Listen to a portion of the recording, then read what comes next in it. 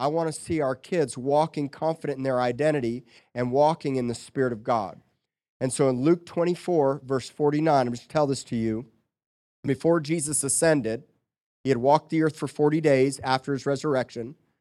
Right before he lifted up to heaven, he told his disciples to wait in Jerusalem until the promise, capital P, of the Father comes upon them. And that word promise comes from Joel chapter 2, verse 28 in the Old Testament. This scripture, Jesus was quoting from Joel 2:28, and I want to show it to you. These are the days that God is pouring out his Spirit upon all flesh. These are the days. This is now. It happened at Pentecost, and it never stopped. And so in Joel 2:28, it says, and it shall come to pass afterward, which is now, that God will pour out his Spirit upon all flesh. And the first thing that would happen is the generation coming up behind us would be so mightily impacted, the sons and the daughters would be so full of the Spirit that they would prophesy. Then it goes on to say that the old men would dream dreams and the young men would see visions. Now, one of the things that I love so much about the scripture is it doesn't actually give a year to young and old. So in my mind, I'm still young, despite what my wife says. So young men, old men, fathers, parents, everything about this scripture is that families would be impacted with the supernatural presence and power of God. What we need in our homes is the presence of God to awaken our children to the more God has for them now. Dreams, signs and wonders, visions, that God is a reality and so much greater than anything that comes out of Hollywood. We need our kids Spirit-filled and moving in the wondrous power of God so that they can flame on and become everything God wants them to become. And what I love about this scripture is it says that the young men would see visions, dreams would be activated in all of our lives, and that the sons and daughters would prophesy. Now let me demystify prophesy for you. To prophesy simply means to be a mouthpiece used and equipped and yielded for the purpose of our Creator. It means that God can flow through me and I accurately reflect him in everything I say and in everything I do. God calls all of us to be prophetic. If you don't have the wind propelling your life prophetically, you will be dead as a doornail. If the Holy Spirit is not actively involved in your life every day, then you will speak your own words from your own flesh. You won't be prophetic. And so this scripture says that when the Holy Spirit comes upon you, that the sons and daughters will prophesy. To prophesy means that as I behold and become like Jesus, I accurately reflect him and speak encouragement, comfort, strength, and I build things in front of me. To prophesy means to build.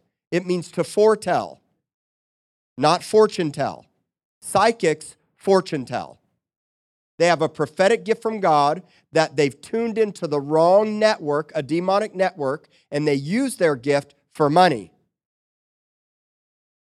But a prophetic generation, which we can all be prophetic, means that we're so beholding him and we're being transformed. This is 2 Corinthians 3:18, says that as I behold Jesus as in a mirror, because the veil's taken away through Christ, that now what I'm beholding, I become. I'm transformed into the image that I behold. And I go from glory to glory. It means you never stay the same. It means the person you are today is not the person you'll be tomorrow. It means the person you were yesterday is not the person you are today, because I'm beholding him. Hence, look at the scripture. I'm transformed. I went from being a caterpillar into a cocoon into a beautiful butterfly. I went from being grounded to flying. I went from just knowing God's written word to knowing God's spoken word, the rhema, that puts wind in my sails and causes me to fly supernaturally. So you got to understand, to be prophetic for sons and daughters is not just that they're walking around saying, thus saith the Lord. What it means is that they become, because they behold and they're transformed, and now they walk in confidence and boldness and power everywhere they go.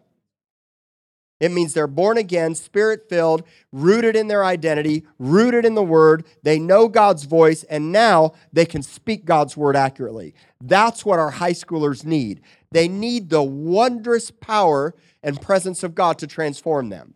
That's what happened to Catherine. 16 years old, goes to Annapolis. Catherine and her mother started coming here, and then suddenly she comes to our Activate conference, never experienced anything like it, and gets her world rocked. She gets baptized in the Holy Spirit and flamed on to the next. She was already grounded, but she needed wings to fly. Is that right? And now she's flying.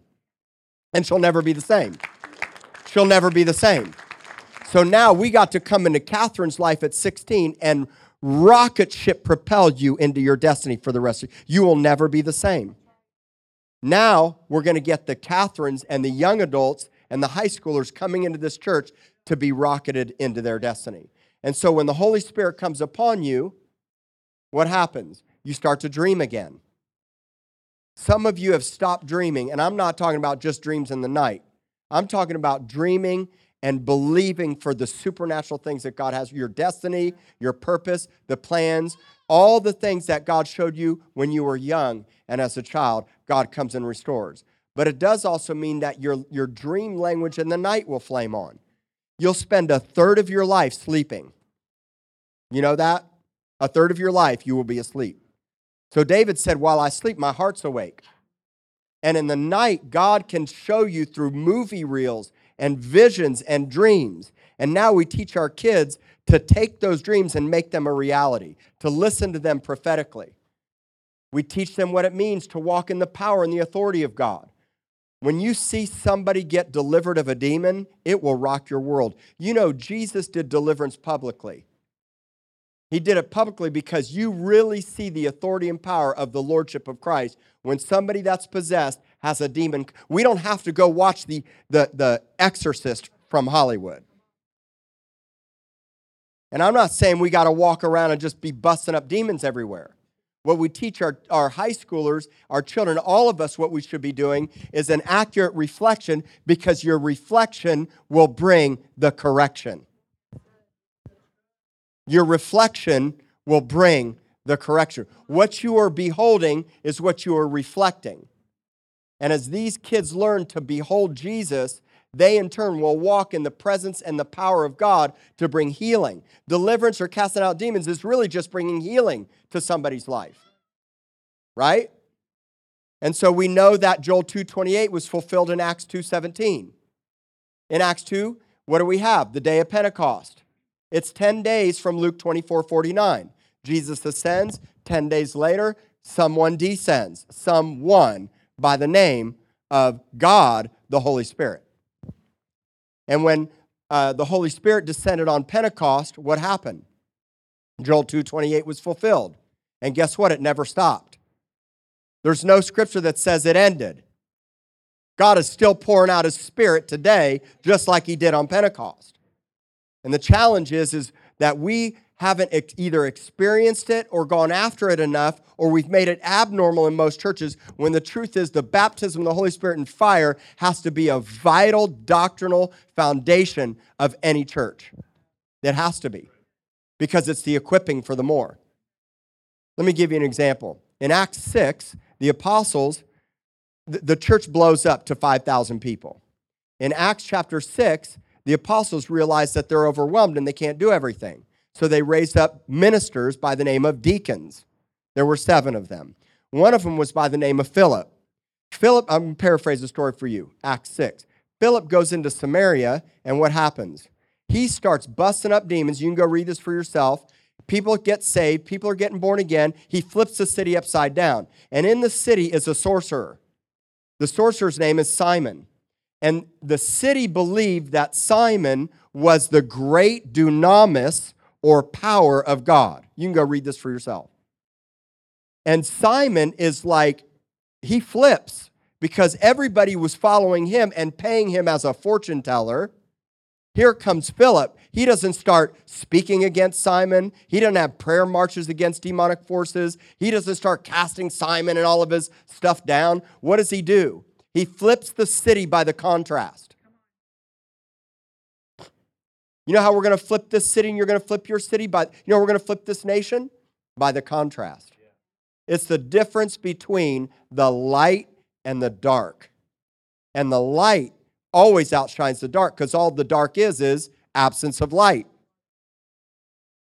When you flame on and become, the light in you will drive back the darkness in your city, in your nation, in your home, in your life. Because now, if you look at me, what am I reflecting? Me or Jesus? Are you reflecting yourself or Jesus? And when you start reflecting Jesus, the light of the world, you, Jesus in you, outshines the darkness. And that's what Philip did in Samaria. The whole city gets flipped, and guess who gets born again? Simon the sorcerer. He gets born again, and the whole city gets saved. Now we fast forward to Acts 21, and Philip has moved to a maritime city, a marine port by the name of Caesarea. It was the Roman Judeo capital of Israel at the time, where Herod the Great built a palace. I've been there. And Philip's living there. He's doing evangelism. He's ministering to Caesarea, the Roman capital of Israel. And what happens? Acts 21:8. The Apostle Paul says, then we went to Caesarea and stayed for several days in the home of Philip the evangelist, who was one of the 7 deacons. And guess what else was happening? He had 4 daughters, unmarried virgins, and what did they do? They prophesied. Let me explain it to you. Philip had daughters that knew Jesus as their first love. Because if you don't capture the heart of this generation to have a first love, not losing their virginity to some random guy on a one-night stand at a club or a bar or a party, like I did, like many of you did. If we can capture the hearts of our high schoolers and even our junior high, we have a powerful junior high ministry, but if we can capture them now, they will become so enamored with Jesus as their first love, there will not be any other. Now, it doesn't mean that they didn't go on to get married, and it doesn't mean they won't go on to get married. But what it means is that the next generation has a foundation of Jesus as their first love. And guess what happens when Jesus is your first love? You prophesy. Catherine, you're going to prophesy to your school. You're going to prophesy to those students and all your friends, and you're going to be a key, integral part of this church to reach the next generation. Because you really are, in many ways, the first fruit for what's to come. And so now you learn to prophesy. To prophesy requires confidence. To prophesy requires boldness. To prophesy requires that it's not what I do, it's who I am. I don't have to try to prophesy. It's my nature. It's because Jesus is in me. If Jesus is in you, your nature should be prophetic. And so notice Philip, the great reward and promise of Acts 2, Luke 24:49, and Joel 2:17 was fulfilled in Philip's life. How many of you are parents or will one day be parents and are going to have children that you want to be full of the Spirit with Jesus as their first love in prophesying? I have a 5- and 6-year-old. I am fully preparing now that my kids will be set up to walk in the supernatural power of God. This is what this youth ministry is going to be about. And the reason why God highlighted Francisco and Nicole to me and then ultimately the leadership team is because I know that's what's in you. Because you are awakened with the breath and the fire and the power of God to prophesy in the streets and to take these kids out of their comfort zone and go downtown at 2 o'clock in the morning when the bars are emptying out and high schoolers are going to be there worshiping and prophesying a whole new youth movement full of fire and integrity and purity, bringing it to the streets and the nation of this world. That's what's going to happen. That's what's going to happen. No, listen, that's what's going to happen. That's what I'm telling you. So you jump over to Psalm 144. Now, let me tell you something about Psalm 144 before you pull it up. There are 2 Psalms, Psalm 144 and Psalm 149. Listen to what I'm saying. Psalm 144 and Psalm 149 are spiritual warfare psalms. They're warfare psalms. These psalms were used in the training and preparation of Israel's military back in the day. And I'm going to paraphrase Psalm 144 for you. In Psalm 144, everything is about being trained and equipped for war. It's about fighting an enemy that speaks lies and deception and slander against who you are, what your purposes are, and who Jesus or God is. It's a very real enemy that speaks against us now. So David would write this psalm in Psalm 144 and talk about God flashing his arrows and driving back demonic forces and helping him to overcome and being delivered. David, in this one psalm, one time uses his own name, and he takes it personal because he says this: if you deliver me as a parent or a king or a leader in Israel, the result of me being delivered will be blessing, peace, and prosperity on my home. The biggest issue with youth ministry is not the youth. It's the parents. You know why?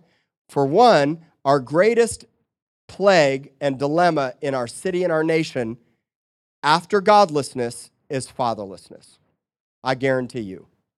When children and high schoolers, or when children, as they grow up, do not get nourished, do not get love and care from a father, they go sideways. The statistics of fatherlessness, from crime to even homelessness, abandonment and neglect and drugs, all the things. Just do a research on fatherless statistics. It's devastating. So David in this psalm says, look, God, if you deliver me, if I become the man that God's called me to come, my wife, my children, my business, my home, and everything I put my hand to will be blessed and prosperous. It's a promise from God. Let me show it to you. Psalm 144, verse 12. Deliver me. Everybody say, deliver us. Now, I also want you to know, up until this point, David is speaking first person about himself, and then he brings the whole family into it and says, deliver us as a nation. Protect us. Some of you need deliverance. Deliverance, the simple term of deliverance, doesn't mean wriggling and writhing on the ground and foaming at the mouth. The word deliverance means to be rescued from bondage. You can be in bondage to all kinds of stuff. You can be in bondage to just being half-hearted and complacent. You could be in bondage to fear. You can be in bondage to yourself. You could be in bondage to, of course, the obvious: drugs, alcohol, addictions, whatever it is. Deliverance has to first start with the parents and starts at home. So David says, deliver us. And guess what will happen?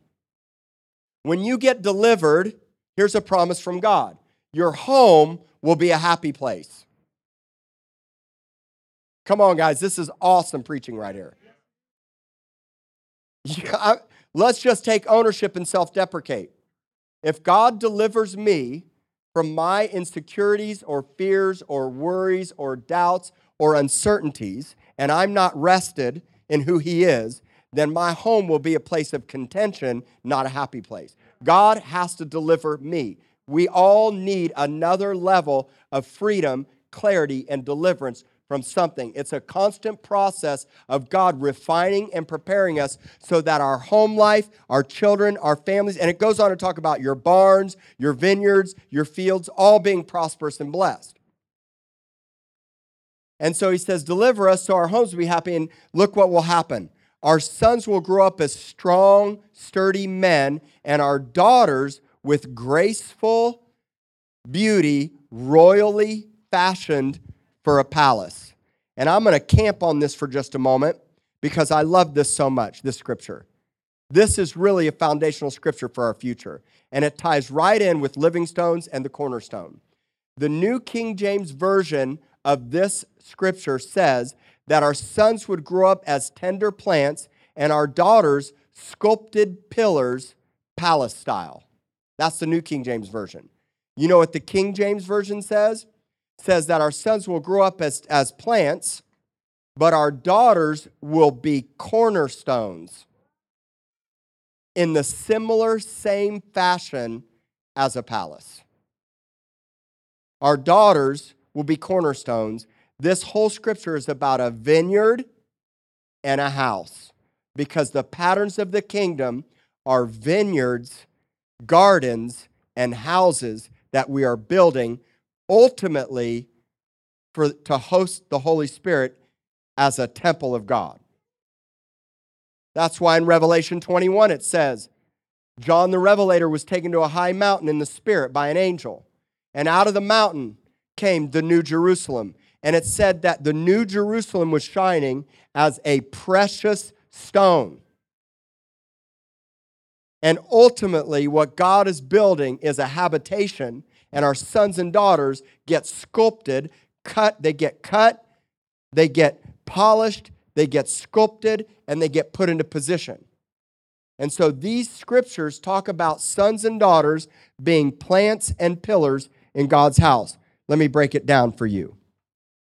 Strong, sturdy men or tender plants means that our sons are vigorous.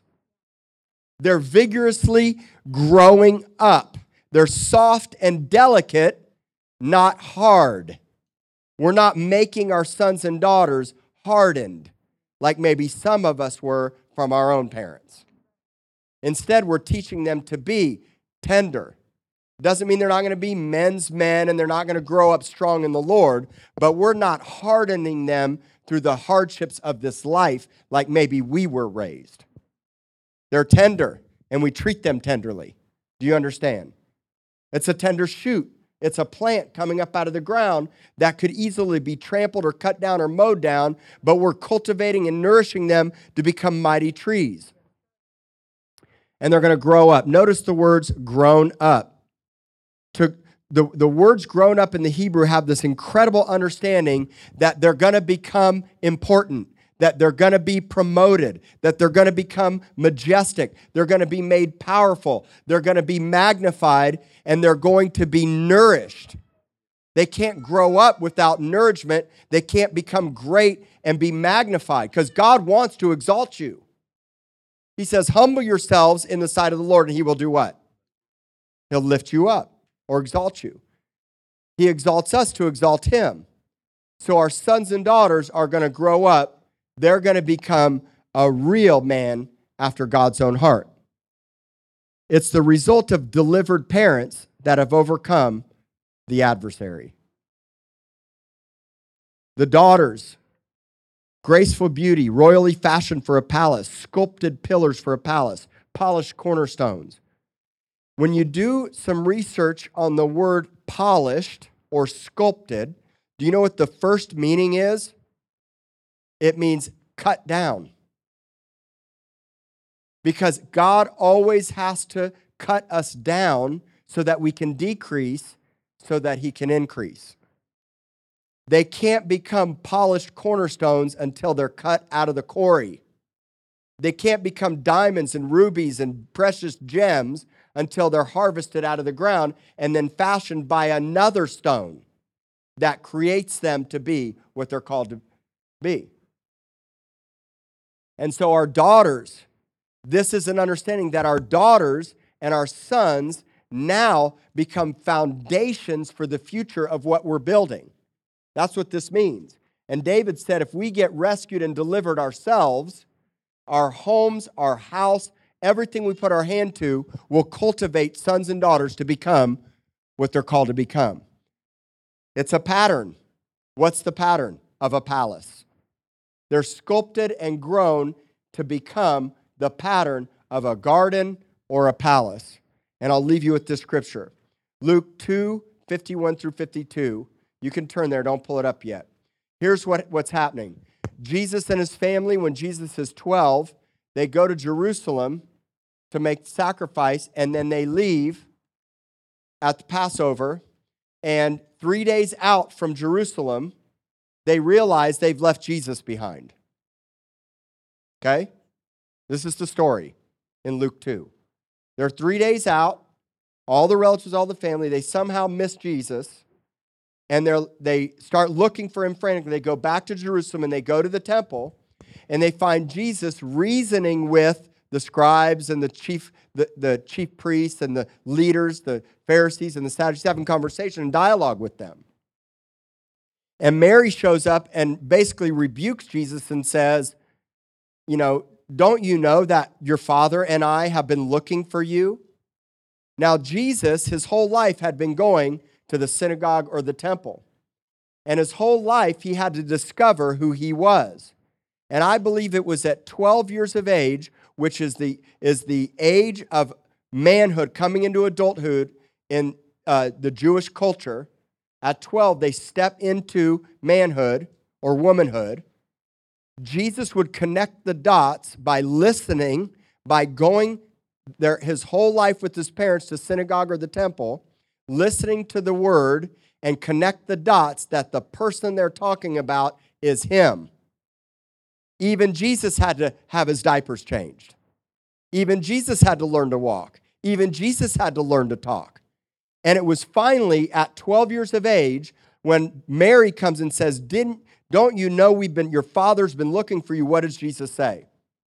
He said, don't you know I must be about my Father's business? He gets the revelation of who he is, but what would happen for the next 18 years. Luke 2:51. It says that Jesus went down with his parents and he came to Nazareth and he was fully submitted, subject, in honoring who? His parents. But his mother kept all these things in his heart, because that was a pretty powerful thing that just happened. So she cultivated it. She prayed over him. She believed in the promise. And then verse 52 says that Jesus increased in wisdom and stature and in favor with God and man.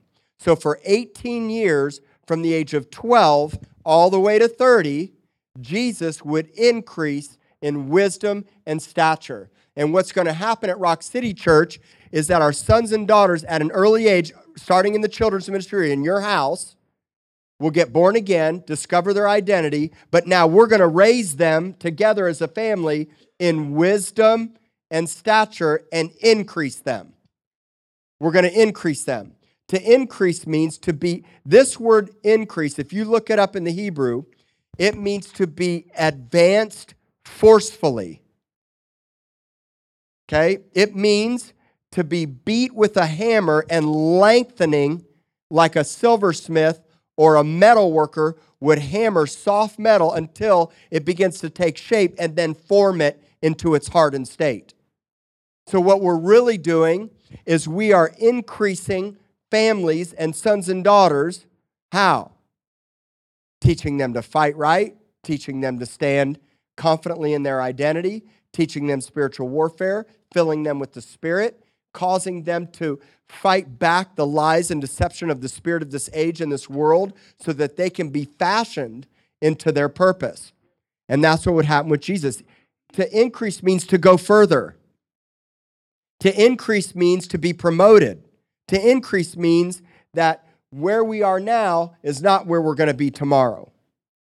And he increased in wisdom and stature. I love the word stature because it means to be matured, to become a man, and to become fit for his purpose. So Jesus had to have a strong family. He had to be submitted to his parents. He had to be consistent in his pursuit and understanding of the written word of who he was, and then ultimately only moved by what his Father in heaven said. Notice Jesus said, I only do what I see the Father do. And I want to teach your children, my children, and the families to come, because there's a lot more coming to Rock City Church. This is just the beginning of what it means to increase in wisdom and stature, what it means to become sons and daughters full of the Spirit, to prophesy and walk in the supernatural, to dream dreams, and to be fully equipped for anything that's thrown at them in this world.